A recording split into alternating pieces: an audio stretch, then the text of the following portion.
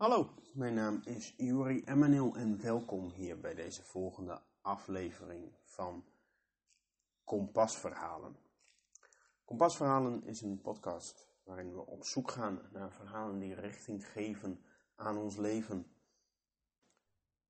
En op zijn beurt is Kompasverhalen een initiatief van Pioniersplek Twintigers Emmen, een lokaal initiatief van de protestantse kerkgemeente in Emmen, waarin we op zoek gaan naar nieuwe vormen van zingeving.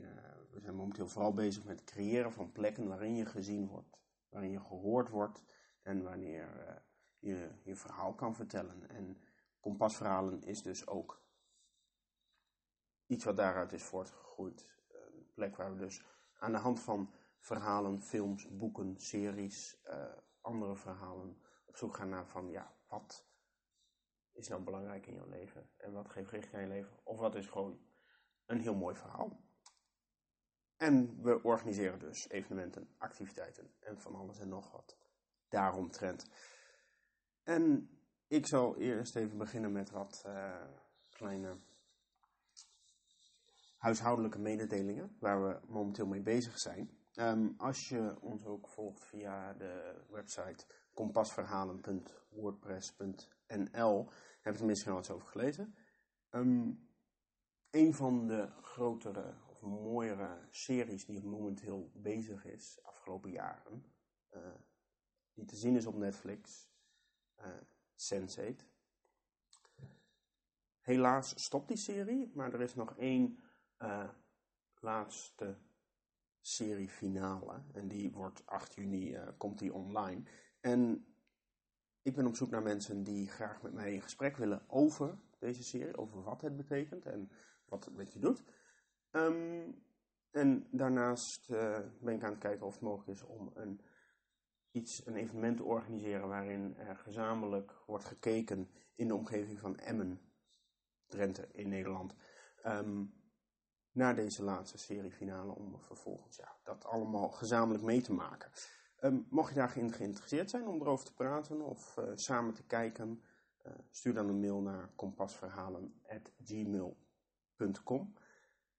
En daarnaast zijn we ook bezig, daar heb ik het in de vorige aflevering over gehad, om een ander groot verhaalserie van de laatste decennia, van de laatste jaren.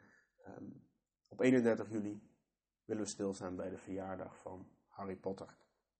Geboren 31 juli 1993 in de fictieve geschiedenis van de wereld. En ook in Emmen willen we daar een evenement organiseren. Ben je daarin geïnteresseerd om aan mee te werken of gewoon bij te zijn? Laat dat dan ook weten via kompasverhalen@gmail.com. Nou, tot zover de huishoudelijke mededelingen. En dan wil ik graag verder gaan met het verhaal waar ik vandaag bij stil wil staan. En dat heeft ook te maken met Netflix. Of in ieder geval, een tijd geleden, rond de 4 en 5 mei en Koningsdag, een paar weken geleden, heb ik op Netflix de documentaire Bobby Kennedy voor President. Een documentaire met 4 afleveringen die tijdsbestek gaat over het leven van Robert F. Kennedy. En in 4 afleveringen gaat het van waar hij vandaan komt, zijn afkomst, opgroeien naar meewerken in de regering van zijn broer John F. Kennedy, die ooit president van Amerika is geweest. Tot dat, wat gebeurde na de moord op zijn broer, jaren 60, waar hij voor vocht. En hoe hij uiteindelijk zelf, toen hij zich verkiesbaar had gesteld voor het presidentschap van Amerika, ook is neergeschoten. Sorry, spoiler alert, mocht je het nog niet weten. En volgens wat hij betekent nu nog voor mensen en wat zijn nalatenschap is. Nou, die documentaire heeft me allemaal oude interesses bij mij wakker gelopen. Die heeft mij naar mijn boekenkast gebracht. Een aantal boeken die ik had over Bobby Kennedy en andere, of zo ook over zijn broer, heeft hij me een beetje door laten bladeren en laten verdiepen in die periode van de geschiedenis. En uiteindelijk heeft me ook naar een ander boek van mij gebracht. Met soortgelijke thema's die bij mij wakker werden geroepen, terwijl ik daarnaar keek. Laat ik eerst even vertellen, voor de mensen die het niet weten, wie was die Robert Francis Kennedy? Nou ja, geboren 20 november 1925 en geboren in een redelijk rijke familie. Katholieke familie en het zevende kind. Dus best wel groot. Nou ja, als je in ieder geval, hij heeft zelf ooit gezegd, ik was de zevende van 9 kinderen. En wanneer jij eraan komt, zo ver in de lijn van al die kinderen, moet je bijna wel vechten om te overleven. Die familie staat ook bekend om competitiviteit. En de vader van die familie, Joseph Kennedy, die was zelf ook in de politiek en die had een droom voor zijn kinderen. Namelijk dat een van zijn zoons president van Amerika zou worden. Die heeft het als het ware, heb ik wel eens gelezen, op de kinderen gelegd. Dus dat, ik weet niet of je dan een keuze hebt. Maar ja, dat vond ik wel een interessant punt om in gedachten te nemen als je leest over die familie. Dus dat die hele familie kinderen gemaakt zijn om uiteindelijk naar dat doel te streven. Wat ook uiteindelijk gelukt is. John F. Kennedy werd in 1963 president, maar uiteindelijk neergeschoten. Daar ga ik vandaag niet over hebben. Maar wel, Robert Kennedy, jongere broertje, die is dus helemaal meegegaan, was ook campagnemanager in de jaren 50 van zijn broer. En is uiteindelijk zelf ook zelf advocaat geweest. En uiteindelijk ook de politiek ingegaan. Toen zijn broer in 1963 werd verkozen, schijnt het dat zijn vader erop stond dat hij zijn broer ook de baan als minister van Justitie gaf. Wat niet echt goed werd bekeken, want dan benoem je dus een familielid. Nou ja, dat werd niet echt door iedereen gewaardeerd in dat politiek klimaat van Amerika destijds. Maar het is wel gebeurd. Ja, werd minister van Justitie, heeft meegewerkt aan alles.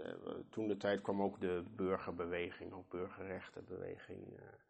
Martin Luther King. In de jaren 60 was natuurlijk het decennium van grote veranderingen, van meer zeggenschap voor vele groepen in de westerse samenleving. En dat zie je ook heel erg terug in die documentaire, hoe ze daarmee omgaan. Van het beginnen van hoe staan we daar tegenover, want de Kennedys kwamen natuurlijk uit vooral een wit gezin, die kenden niet echt bijvoorbeeld de andere kant van de samenleving. En er een soort ontwikkeling wordt doorgemaakt in die hele documentaire, dat ook door in contact met Martin Luther King leren ze ook meer over de wereld en over wat er veel meer mogelijk is en een soort ontwikkeling van, we willen vooral de macht en president worden en dat soort dingen. Doen we het om te winnen, politiek, waarom doen we het eigenlijk? Of willen we de samenleving mooier maken of wat veranderen? Willen we echt wat verandering bewerkstelligen waar de wereld ook wat aan heeft. Dus dat is een soort ontwikkeling die in mij opkwam, dat echt heel duidelijk in die documentaire naar voren komt. Waar je begint als mens, dat je vooral gaat om te winnen en om president te worden. En uiteindelijk kwam hij erachter, of blijkt het zo dat hij erachter kwam, dat er meer is dan alleen dat. Die hele documentaire gaat uiteindelijk toe naar ook vooral wat ik vooral interessant vond, en de moord op Kennedy. 8 juni 1968. En 1968 is een interessant jaar. 50 jaar geleden.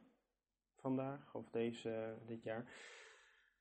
En het is in april werd er hier natuurlijk al herdacht dat Martin Luther King was neergeschoten.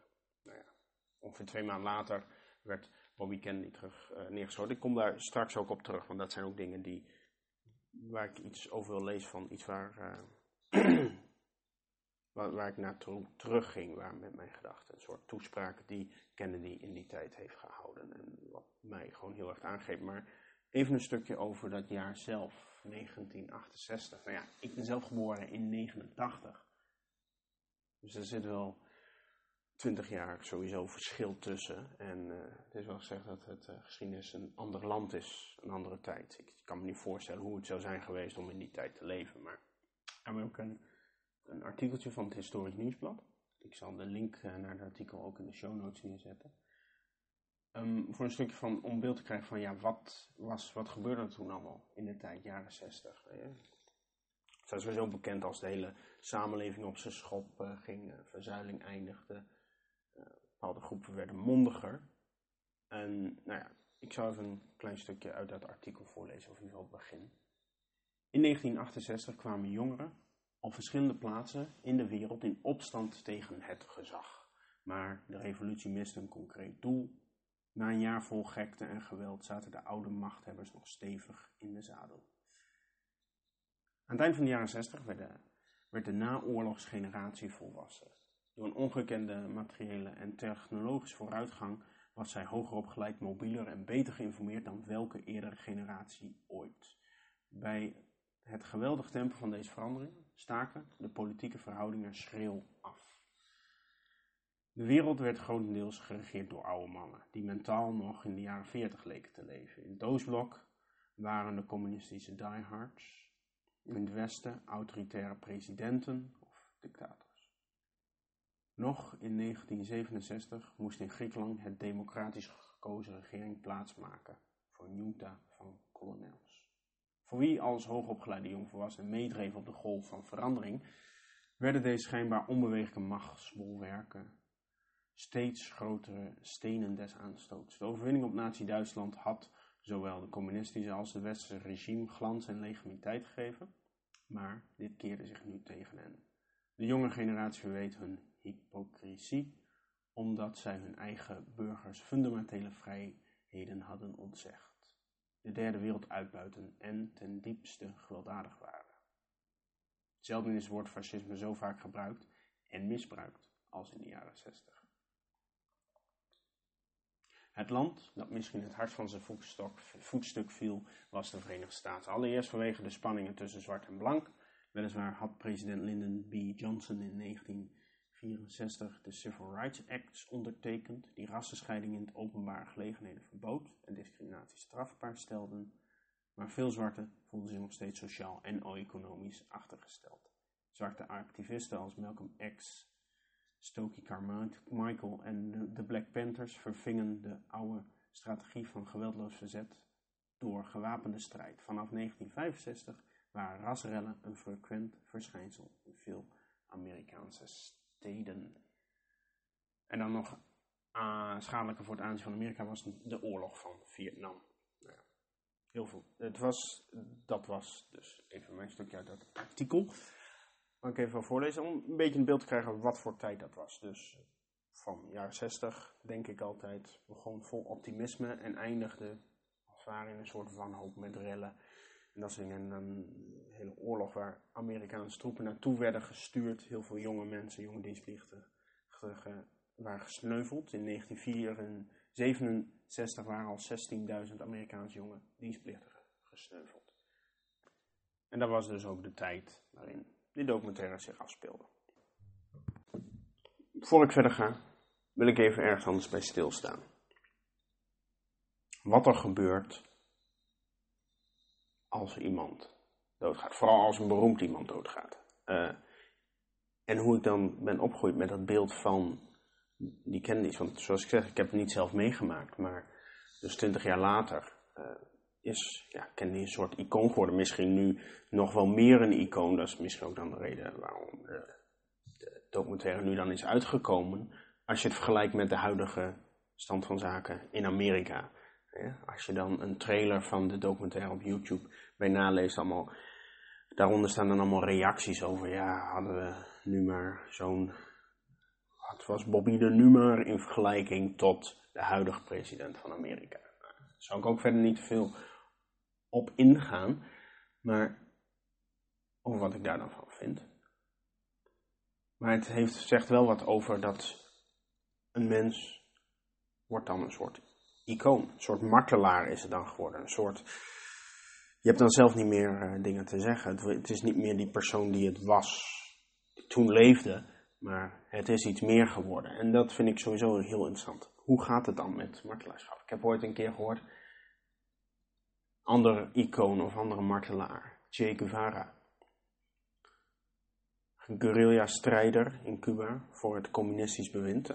Communisme, kort gezegd, tegen het kapitalisme, alles eerlijk verdelen. Het is wel grappig wat er kan gebeuren met een icoon. Die is uiteindelijk overleden. Dus een beroemde poster, beroemde icoon, dat gezicht met een baret op. Uiteindelijk, hoeveel geld is er wel niet verdiend aan snufjes en toerisme vanuit dat icoon, t-shirts en vlaggen en doeken en wat dan. Dus uiteindelijk heeft een symbool voor het communisme, het kapitalistische ideaal, heel veel aan meegeholpen. Dat kan natuurlijk ook gebeuren. Er was even een gedachtesprongetje tussendoor, maar je ziet het wel eens vaker. Ongeveer de hele westerse en christelijke samenleving is ook opgegroeid met het idee van een icoon. Een mens, Jezus, is gestorven. En je zou denken dat het christendom, de persoon van Jezus, heeft Jezus het christendom gesticht. Nou ja, dat niet. Want de mensen die na hem hebben geleefd, die geïnspireerd zijn geraakt door zijn verhaal en door zijn persoon, die hebben er een religie van gemaakt. En je zou je kunnen afvragen, is dat precies met wat die persoon, die 2000 jaar geleden geleefd heeft, van alles geprobeerd te werkstelligen en uiteindelijk is gestorven, wou die ook echt een nieuwe religie stichten zoals dat nu is geworden? Ik denk het niet. Maar ja, dat is hoe de samenleving zich ontwikkelt en wat er gebeurt met de boodschap van iemand als die sterft. Dan kan het gebruikt worden voor idee van iemand anders. En dat is niet per se goed en ook niet per se slecht, maar dat is gewoon zoals dat werkt. En zo is de familie Kennedy ook een soort icoon geworden, ook in mijn beeld denk ik. Hoe ik daarmee ben opgegroeid en hoe ver ik ook probeer terug te gaan naar echt van, ja, wat was dat voor persoon? Is dat beeld wat in mijn hoofd zit. Zou altijd een soort glans over alles wat ik daarover lees naar binnen komen. Hè? Objectiviteit bestaat in dat opzicht ook niet. Ja, en dan komt terug van wat vond ik dan in mijn boekenkast en wat is er dan wat ik even ook vooral met jullie wil delen. Dat is dan niet zozeer de persoon Kennedy, maar vooral wat dat betekent. En dat komt eigenlijk neer op 2 stukjes tekst uit toespraak. Want het boekje dat ik uit mijn kast pakte was Make Gentle the Life of This World. The Vision of Robert F. Kennedy. Een boekje dat redacteur was Maxwell Taylor Kennedy. Eén van zijn, volgens mij iets van 11 kinderen die hij heeft gehad. Was een goed katholiek, Robert Kennedy, als het ware. Dus, en er zijn 2 dingen. Nou ja. Toen Martin Luther King was overleden, zou Kennedy een toespraak houden. En dus hij moest hij was dus een soort, niet zozeer, vooral heel veel mensen die hem steunden waren vooral de minderheden in Amerika. Mensen van zwarte afkomst, de Mexicanen. In ieder geval de mensen die zich niet volledig gehoord voelden zich wel gehoord door hem. En die zaten dus allemaal in het publiek. En dan moest hij tegen zeggen dat Martin Luther King was overleden. En toen had hij een heel mooi toespraak. Ik zal ook een link daar naartoe. Een YouTube linkje naar die toespraak zou ik even delen in de show notes. En dat komt dus ook terug in wat hij heeft. Het titel van het boek. Make Gentle the Life of This World. Ja, wat een mooie Nederlandse vertaling. Maak het leven in de wereld zacht of mooier, zou ik zeggen. En hij vertelt in die toespraak ook van, nou ja, weet je, ik begrijp dat de woede, ik begrijp, maar laten we ons niet in wanhoop en juist naar geweld meesleuren, maar let us dedicate, schrijft hij, to what the Greeks, de Grieken, wrote so many years ago, to tame the savages of man and make gentle the life of this world. Dus de volledige zin die waar hij refereert in de toespraak is, maak de barbaarsheid van de man, laten we onze woestheid en de slechte dingen in ons leven temmen en laten we de wereld zacht maken. En de dag daarna heeft hij ook een beroemde toespraak gedaan. En de eerste keer dat ik die toespraak hoorde was een jaar geleden een film gezien. De film heette Bobby. Ging ook over die 8 juni 1968. Niet over hemzelf, maar dat gebeurde in een hotel. En dat ging dan over mensen die in dat hotel leefden. En wat die gebeurtenis met hun deed en waar zij zaten. Het gaat van een Mexicaanse hulp in de keuken tot een oude deurportier naar iemand die met een, niet echt vriendin, maar hij wil trouwen om niet uitgezonden te worden naar Vietnam. Van alles en nog wat. En eindigt dus dat Bobby Kennedy wordt neergeschoten. En dan aan het eind hoor je dan die toespraak die hij dus een dag na de moord op Martin Luther King, in april, dus 2 maanden voordat hij zelf werd vermoord. En die toespraak heet The Mindless Menace of Violence. En hij begint ook van, ik wil deze dag niet praten over politiek, maar over waar gaat het nou om, zoals mensheid. En dan zie je dus echt, als het ware, zoals het ook in de documentaire, de ontwikkeling die je hebt doorgemaakt van, willen we macht hebben, ga je daarvoor of gaan wij tussen mensen. En het einde is dan echt, vind ik, prachtig. En ik zal het even voorlezen. We learn at the last to look at our brothers as aliens, men with whom we share a city but not a community, men bound to us in a common dwelling but not in a common effort. We kijken uiteindelijk naar onze broeders en zusters als vreemdelingen, met wie we wel een stad delen, een plek waar we wonen, maar niet een gemeenschap. We gaan niet samen onderweg naar iets, maar we leven alleen samen, of leven niet alleen. And we learn to share only a common fear, only a common desire to retreat from each other, only a common impulse to meet disagreement with force. We delen alleen, wat we dan wel delen, is angst. Dat we ons terugtrekken, een verlangen om terug te trekken. En een impuls waar we dus alleen maar met elkaar vechten en geweld bij ons opkomen. Dus dat is in die tijd zoals hij dan deed, waar ze dan in Amerika naartoe konden gaan. We must admit in ourselves that our own children's future cannot be built on the misfortune of others. Dus we moeten aan toegeven dat aan onszelf dat, wat voor wereld wil je achterlaten? Wil je een wereld voor je kinderen bouwen en voor wat je nageslacht op het ongeluk van anderen? We must recognize that this short life can neither be ennobled or enriched by hatred or revenge.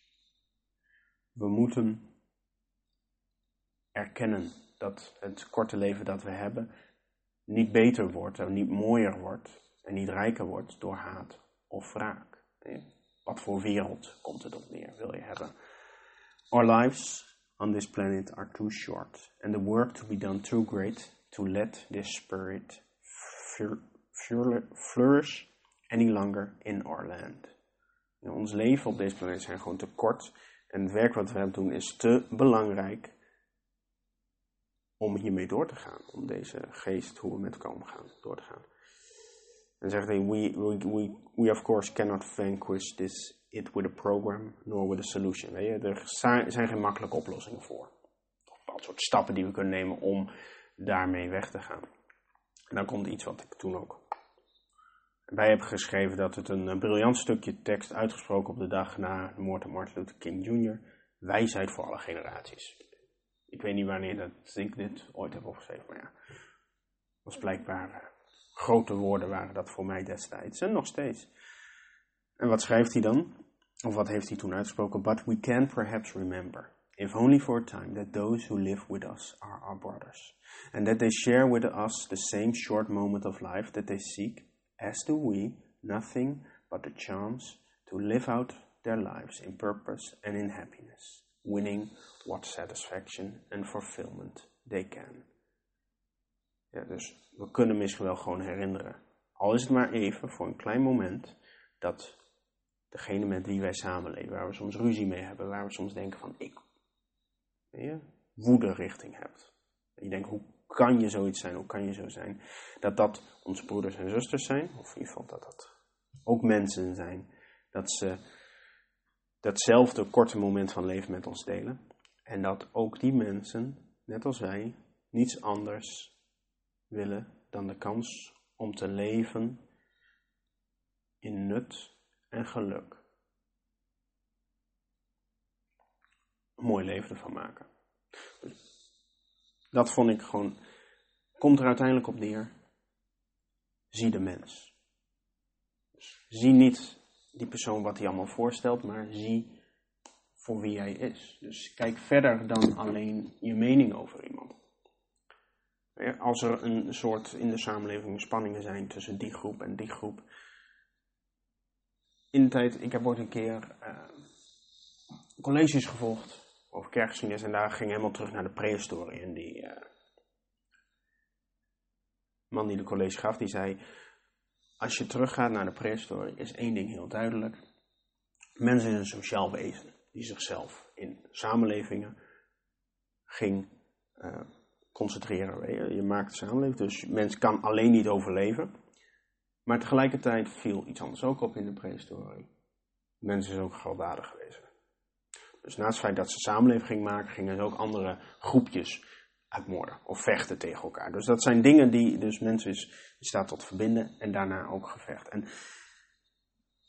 dat is al die tijd komt dat weer terug. En dat wordt soms groter, soms kleiner. Ja. Een samenleving kan juist ook samenbindend zijn als je een vijand hebt. En door heel de geschiedenis heb je natuurlijk allemaal voorbeelden van hoe dat gaat en wat er allemaal is gebeurd. Maar in de huidige Nederlandse samenleving heb je dat natuurlijk ook.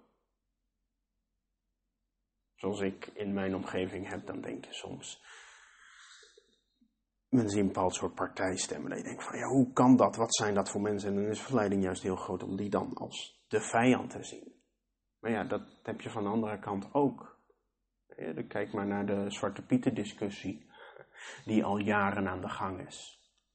Ik ben er niet voor of tegen. Ik word niet persoonlijk aangevallen door Zwarte Piet, maar wat me juist wel heel erg opviel is de reacties van beide kanten. Dat je denkt van dat mensen gewoon weg worden gezet, gediscrimineerd, van alle kanten.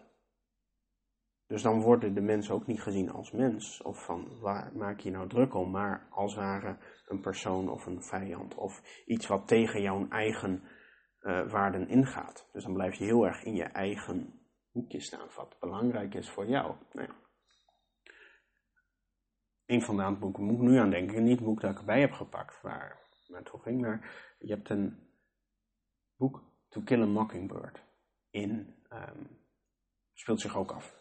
Van de jaren 50 in Amerika. En dat komt een dingetje in terug dat je pas kan weten, een mening kan hebben over iemand als je in zijn of haar schoenen hebt rondgelopen. Dus dan, om je echt te verplaatsen in die persoon, om te weten wat die heeft meegemaakt, dan pas kan je zeggen of die persoon goed of fout is. En hoe dichter je bij van iemand leert, hoe dichter je ergens naartoe gaat, hoe minder gauw je een mening kan hebben. Dus nabijheid wordt dan, als het ware, de truc. Zie iemand aan voor wie hij is. En hoe kan je dan ooit nog boos zijn op iemand, als je iemand echt begrijpt. Maar dat is natuurlijk lastig, want geen mens, je kan je nooit helemaal verplaatsen met iedereen. Nee, maar je kan het wel proberen. Een dingetje dat mij ook altijd is bij gebleven. Een jaar geleden had je Rita Verdonk. Hele lading rotzooi heeft hij over zich heen gekregen als degene, de vrouw, nare vrouw, die allemaal asielzoekers heeft op straat had geklinkerd. Nou ja, dat weet ik veel. Dat was van alles, maar die heeft toen wel gezegd, als zijnde voor haar beroep zelf, vond ik altijd heel interessant van, als je per document, per situatie gaat kijken naar het verhaal van vluchtelingen, en je gaat echt je verdiepen in de situatie, dan kan je geen beleid doen vanuit de regering of vanuit de politiek. Want hoe kan je iemand ooit terugsturen als je echt die hele verhalen kent? Dus dat dacht ik ook van, ja, Kom weer terug, wat voor samenleving willen wij samen hebben hier in Nederland? Wat voor wereld willen wij in leven? Willen wij leven dat je afstand moet nemen om alles goed en economisch goed te laten verlopen en stabiel hebt? Of wil je echt oprecht contact van mens tot mens? Maar ja, dat is natuurlijk lastig, hoe groter de samenleving wordt. Vroeger had je het allemaal kleine samenlevingen. En dan hadden we niet de problemen die we nu hebben. Dat alles samen één is. Nou, dat zijn allemaal dingen die dus een beetje door mijn hoofd spookten na het zien van die documentaire. Wat voor leven, wat voor wereld willen wij samen hebben. En een ding waar ik denk ik mee wil afsluiten, is dus, ik pakte dus 2 boeken uit mijn boekkast. En een ander boek is Cloud Atlas van David Mitchel. Er is ook wel een film over gemaakt. Heel erg mooi. Het is als het ware ik ga niet over de film, maar over het boek. Er staat een stukje tekst in die heel erg hier overheen komt met deze thema's. Het veelt volgens mij 6 levens van mensen uit. En dan wordt het, in de film is duidelijk dat het allemaal reïncarnaties zijn van elkaar. Het boek is niet echt helemaal duidelijk, maar het zijn een soort 6 levens. En dat wordt dan vertaald van 1800 naar een soort, in de tijd van het slaventijdperk, naar wat later een worstelende componist, gaat het ook naartoe, tot een schrijver, auteur, uiteindelijk ook gaat het helemaal naar de toekomst, dus ook een beetje een science fiction ding. Maar waar ik wil hebben is het einde van 1 verhaal. En in het begin van dat verhaal heeft hij in een kolonie ergens in Afrika, of Nieuw-Zeeland, denk ik dat het is, een tijd geleden dat ik het boek heb gelezen. In ieder geval heeft hij contact en kijkt hij oog in oog met een, tussen aanhalingstekens, slaaf. Dus iemand. En dus ziet hij de mens. Nou ja, diezelfde persoon die maakt dus contact en die gaat dus als verstekeling mee op de reis terug naar Amerika. En daar komen ze achter, nou ja, er gebeurt van alles en uiteindelijk mag hij mee, mag hij werken voor zijn overtocht. Maar op dat moment is er dus ook nog een blanke arts die als het ware zijn vriend is van de hoofdpersoon. Maar zonder dat hij het weet, wordt hij dus vergiftigd door de blanke arts die dus misbruik van hem wil maken en vooral uit is op zijn geld. En uiteindelijk gebeurt van alles, wordt hij gered door de verstekeling, door de slaaf. En nou ja, op het eind van het verhaal eindigt hij met een soort, vraagt de hoofdpersoon zich ook af van ja, zijn ogen zijn geopend als het ware. En waar gaan we naartoe? En wat is er nou, alles dat ik dacht dat waar was, klopt dus niet. En dan heeft hij ook wat mijmeringen daarover. Ik zal ook een stukje van voorlezen. Scholars discern motions in history and formulate these motions into rules that govern and rise falls of civilization. Dus ja, geleerden die zeggen dat geschiedenis, historie gaat over een bepaald soort bewegingen in geschiedenis. En er zijn bepaalde regels waaraan geschiedenis houdt. Maar ja, dan zegt hij, my belief runs contrary. Dus ik ben daar niet mee eens. However, history admits no rules, only outcomes. What participates outcomes? Vicious acts and virtuous acts. What participates acts? Beliefs. Hij zegt, nou ja, ik ben het niet mee eens met het idee dat er regels zijn in de geschiedenis. Maar er zijn geen regels, er zijn alleen maar uitkomsten.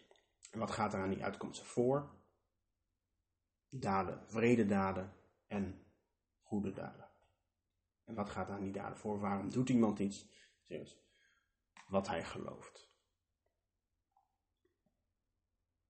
Belief is both prize and battlefield. Within the mind and mind's mirror, the world. If we believe humanity is a ladder of tribes, colosseum of confrontation, exploration, bestiality, such a humanity is surely brought into being, and history's horaxes, boerheefs en gooses shall prevail. Nou ja, dan zegt hij van, het geloof dat is waar het om gaat, en dat is ook het strijkperk in het hoofdgeest van ons allen, waar dat allemaal zich plaatsvindt. En als we geloven dat de mensheid niet meer dan een ladder is van de recht van de sterkste, dan zal uiteindelijk in de geschiedenis ook alleen de mensen overblijven, de sterkste en de wreedste. En dan noemt hij dus een aantal personen die in dat verhaal zich voorkomen. You and I, the money, the privilege and the fortunate, shall not fare so badly in this world, provided our luck holds. What of it if our conscience itch? Why undermine the dominance of our race, our gunships, our heritage, our legacy? Why fight the natural order of things? Dus, nou ja, hij is zelfs een redelijk rijk persoon, dus hij zal niet gelijk, naarmate van zijn geluk, gelijk in het wereld van de recht van de sterkste, als hij een beetje een fijn leven leidt, niet direct ten onder gaan. Maar wat nou als zijn geweten gaat knagen? Waarom zou je dan tegen de orde van alle dingen ingaan, terwijl je het best wel goed zit, omdat je geluk hebt gehad dat die persoon in een rijk leven is gekomen? Why? Gaat hij verder? Because of this, one fine day a purely predatorial world shall consume itself. Dus dan zegt hij waarom? Omdat als je alleen maar daar doorgaat met de recht van de sterkte, zal die wereld uiteindelijk, als het alleen maar gaat om strijd, vanzelf wel. En dan gaat hij verder van, is dat dan het enige wat we kunnen doen? Dan zegt hij niet, nou, if we believe that humanity may transcend through tooth and claw, if we believe diverse races and creeds can share this world as peaceably as the orphans share their candlenut tree. Ja, als we geloven dat de mensheid verder kan gaan dan alleen die strijd en moeite die hij eerder heeft beschreven. Als we geloven dat we de wereld in diverse rassen en overtuigingen samen de wereld kunnen delen, dan is het net zoals wezen onder een boom. Want dat had ik niet verteld, maar ja, terwijl hij dit dan opschrijft, kijkt hij uit op kinderen die samen spelen. Het mooiste van alle kinderen die zijn nog niet verpest door alle scheidingen die in de samenleving leven.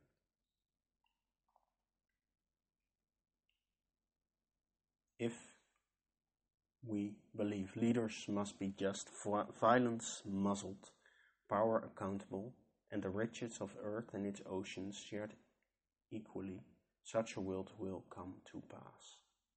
Dus als we geloven dat de leiders van deze wereld rechtvaardig moeten zijn en geweld gemuilkorfd en de mensen die macht hebben verantwoording daarvoor moeten afleggen en de rijkdom van de aarde en de oceaan eerlijk verdeeld worden, dan kan zo'n wereld tevoorschijn komen. It will come to pass. I'm not deceived. Ik ben niet, ik weet wel wat er aan de hand is, dat het niet makkelijk is om zo'n wereld te maken, gaat hij verder. It is the hardest of worlds to make real.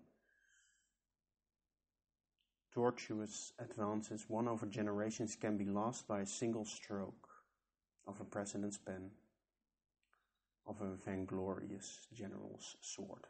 Alles wat we al jaren willen maken, of waar we generaties lang voor vechten, een samenleving die steeds verder rijkt, steeds verder en steeds meer ziet, maar er hoeft maar één ding te gebeuren, één man van macht die iets gaat doen, waardoor alles weer instort en de hele samenleving weer teruggaat naar strijd en moeite, tegen elkaar vechten. En hij gaat dus verder, en dat hij zijn zoon, wat voor wereld wil hij nalaten? En dat is dus niet één waar het wordt gevochten tussen elkaar, maar dat mensen gezien worden. En we geloven in het goede van de mens. En dan gaat hij uiteindelijk verder met dat hij zou vechten tegen de afschaffing. Of juist vechten voor de afschaffing van slavernij. Nou ja, daar gaat het uiteindelijk naartoe. Dus ook de ontwikkeling van iemand die gewoon een fijn leven had naar iemand die ergens voor ging vechten. Nou ja, dat kwam heel erg overeen met wat ik dus had gezien. Het verhaal van die in die documentaire naar voren komt en uit het boekje van iemand van wie de ogen worden geopend. Die de mens ziet en uiteindelijk de wereld wat beter wil maken. En dan het eindigt dan mee, dat is ook de laatste scène van die film die persoonlijk heel veel indruk op heeft gemaakt, waar hij dus naar zijn schoonvader gaat. En die is juist voor slavernij en die zegt van, nou ja, weet je wat, alles waar je voor vecht, dat heeft geen enkele zin. Ja, alles wat je doet is maar een klein drupje in een grote oceaan. Ja? Elke goede daad is niks, wordt opgeslokt door de wreedheid. En dan zegt hij, sluit hij af met het woord, laatste zin van het boek. Yet what is an ocean but a multitude of drops? Ik kan wel dan één drupje in een grote oceaan zien, maar wat is een oceaan meer dan onmeestelijk grote hoeveelheid van kleine drupjes? Dus elke drup, elke steen in de oceaan is er één.